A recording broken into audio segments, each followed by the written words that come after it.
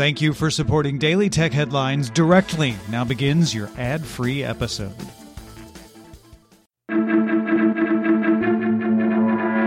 These are the Daily Tech Headlines for Wednesday, March 16th, 2022.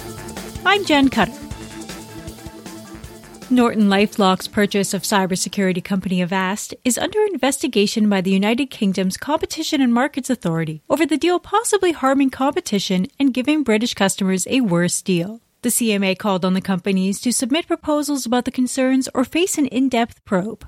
NortonLifeLock said the investigation will delay the completion of the $8.6 billion deal, previously expected on April 4th, to mid to late 2022. Bloomberg reports Apple supplier Foxconn Technology Group resumed partial operation in Shenzhen while the city remains locked down due to a COVID-19 outbreak. In order to gain approval after Monday's lockdown, the company adopted a closed-loop process to insulate employees. In a statement, Foxconn said the closed-loop system can only be done on campuses that include both employee housing and production facilities, and the company is also closely following and applying the government's pandemic prevention measures. Axios reports Slack cut off access to some customers in Russia to comply with international sanctions as well as policies from parent company Salesforce, which will exit business in Russia. Several directly sanctioned organizations were locked out of accounts without notice and were therefore unable to download any data before the shutdown. The company told Axios in a statement, Slack is required to take action to comply with sanction regulations in the U.S. and other countries where we operate, including in some circumstances suspending account without prior notice as mandated by law. ARM previously stated the company required the cash infusion from NVIDIA to maintain itself, and now that the sale has been cancelled, The Telegraph reports ARM told staff between 12 and 15% of its workforce may be made redundant, roughly 1,000 people.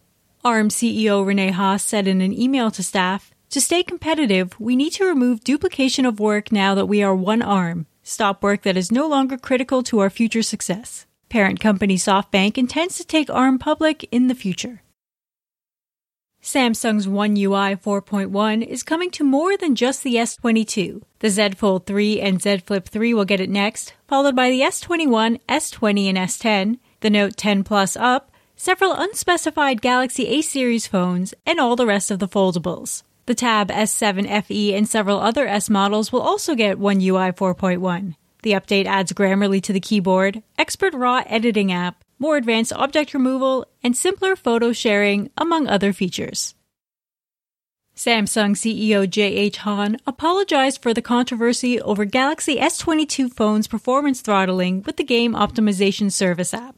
Following a software update last week, the app can now prioritize performance, though the app cannot be removed. South Korea's Fair Trade Commission launched an investigation on whether Samsung violated fair labeling and advertisement laws by overpromising capabilities of Galaxy S22s.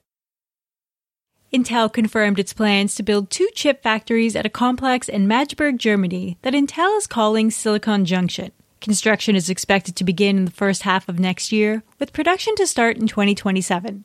Intel also confirmed that its first Alchemist GPU will be the Arc A370M, discrete graphics for laptops, launching March 30th.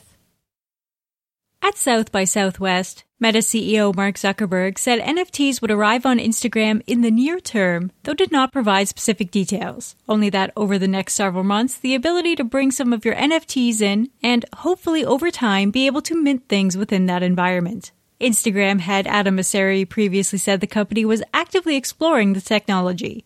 Zuckerberg also said NFTs could be part of the metaverse, adding, "The clothing that your avatar is wearing in the metaverse, can basically be minted as an NFT and you can take it between your different places. Those said technical issues need to be worked out first."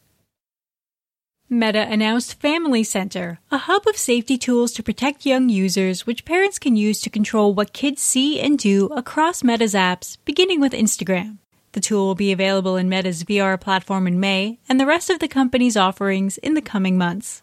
The supervision feature lets parents monitor how much time a child spends on an app, accounts recently followed, and notifications about any reported accounts. Right now, teens can access the tools from their own accounts, and the ability for parents to turn on supervision mode will be available starting in June. Google clarified a bit more about the future of Google Stadia at the Google for Games Developers Summit. Google says it will no longer require users to log in order to browse the store or play free trials. White label partners like AT&T will also be able to offer free demos and add games of their own. New tools will make it easier to port games from Unreal Engine and Unity to Stadia, all in the name of reducing friction for users to try out the tech. And Miso Robotics announced a trial with Chipotle for Chippy, a robot able to follow the steps for frying Chipotle chips. The test is currently at an R&D facility, with deployment at a Southern California restaurant scheduled for later this year. Miso also has a deal with White Castle for bringing its Flippy 2 burger frying robot to 100 locations.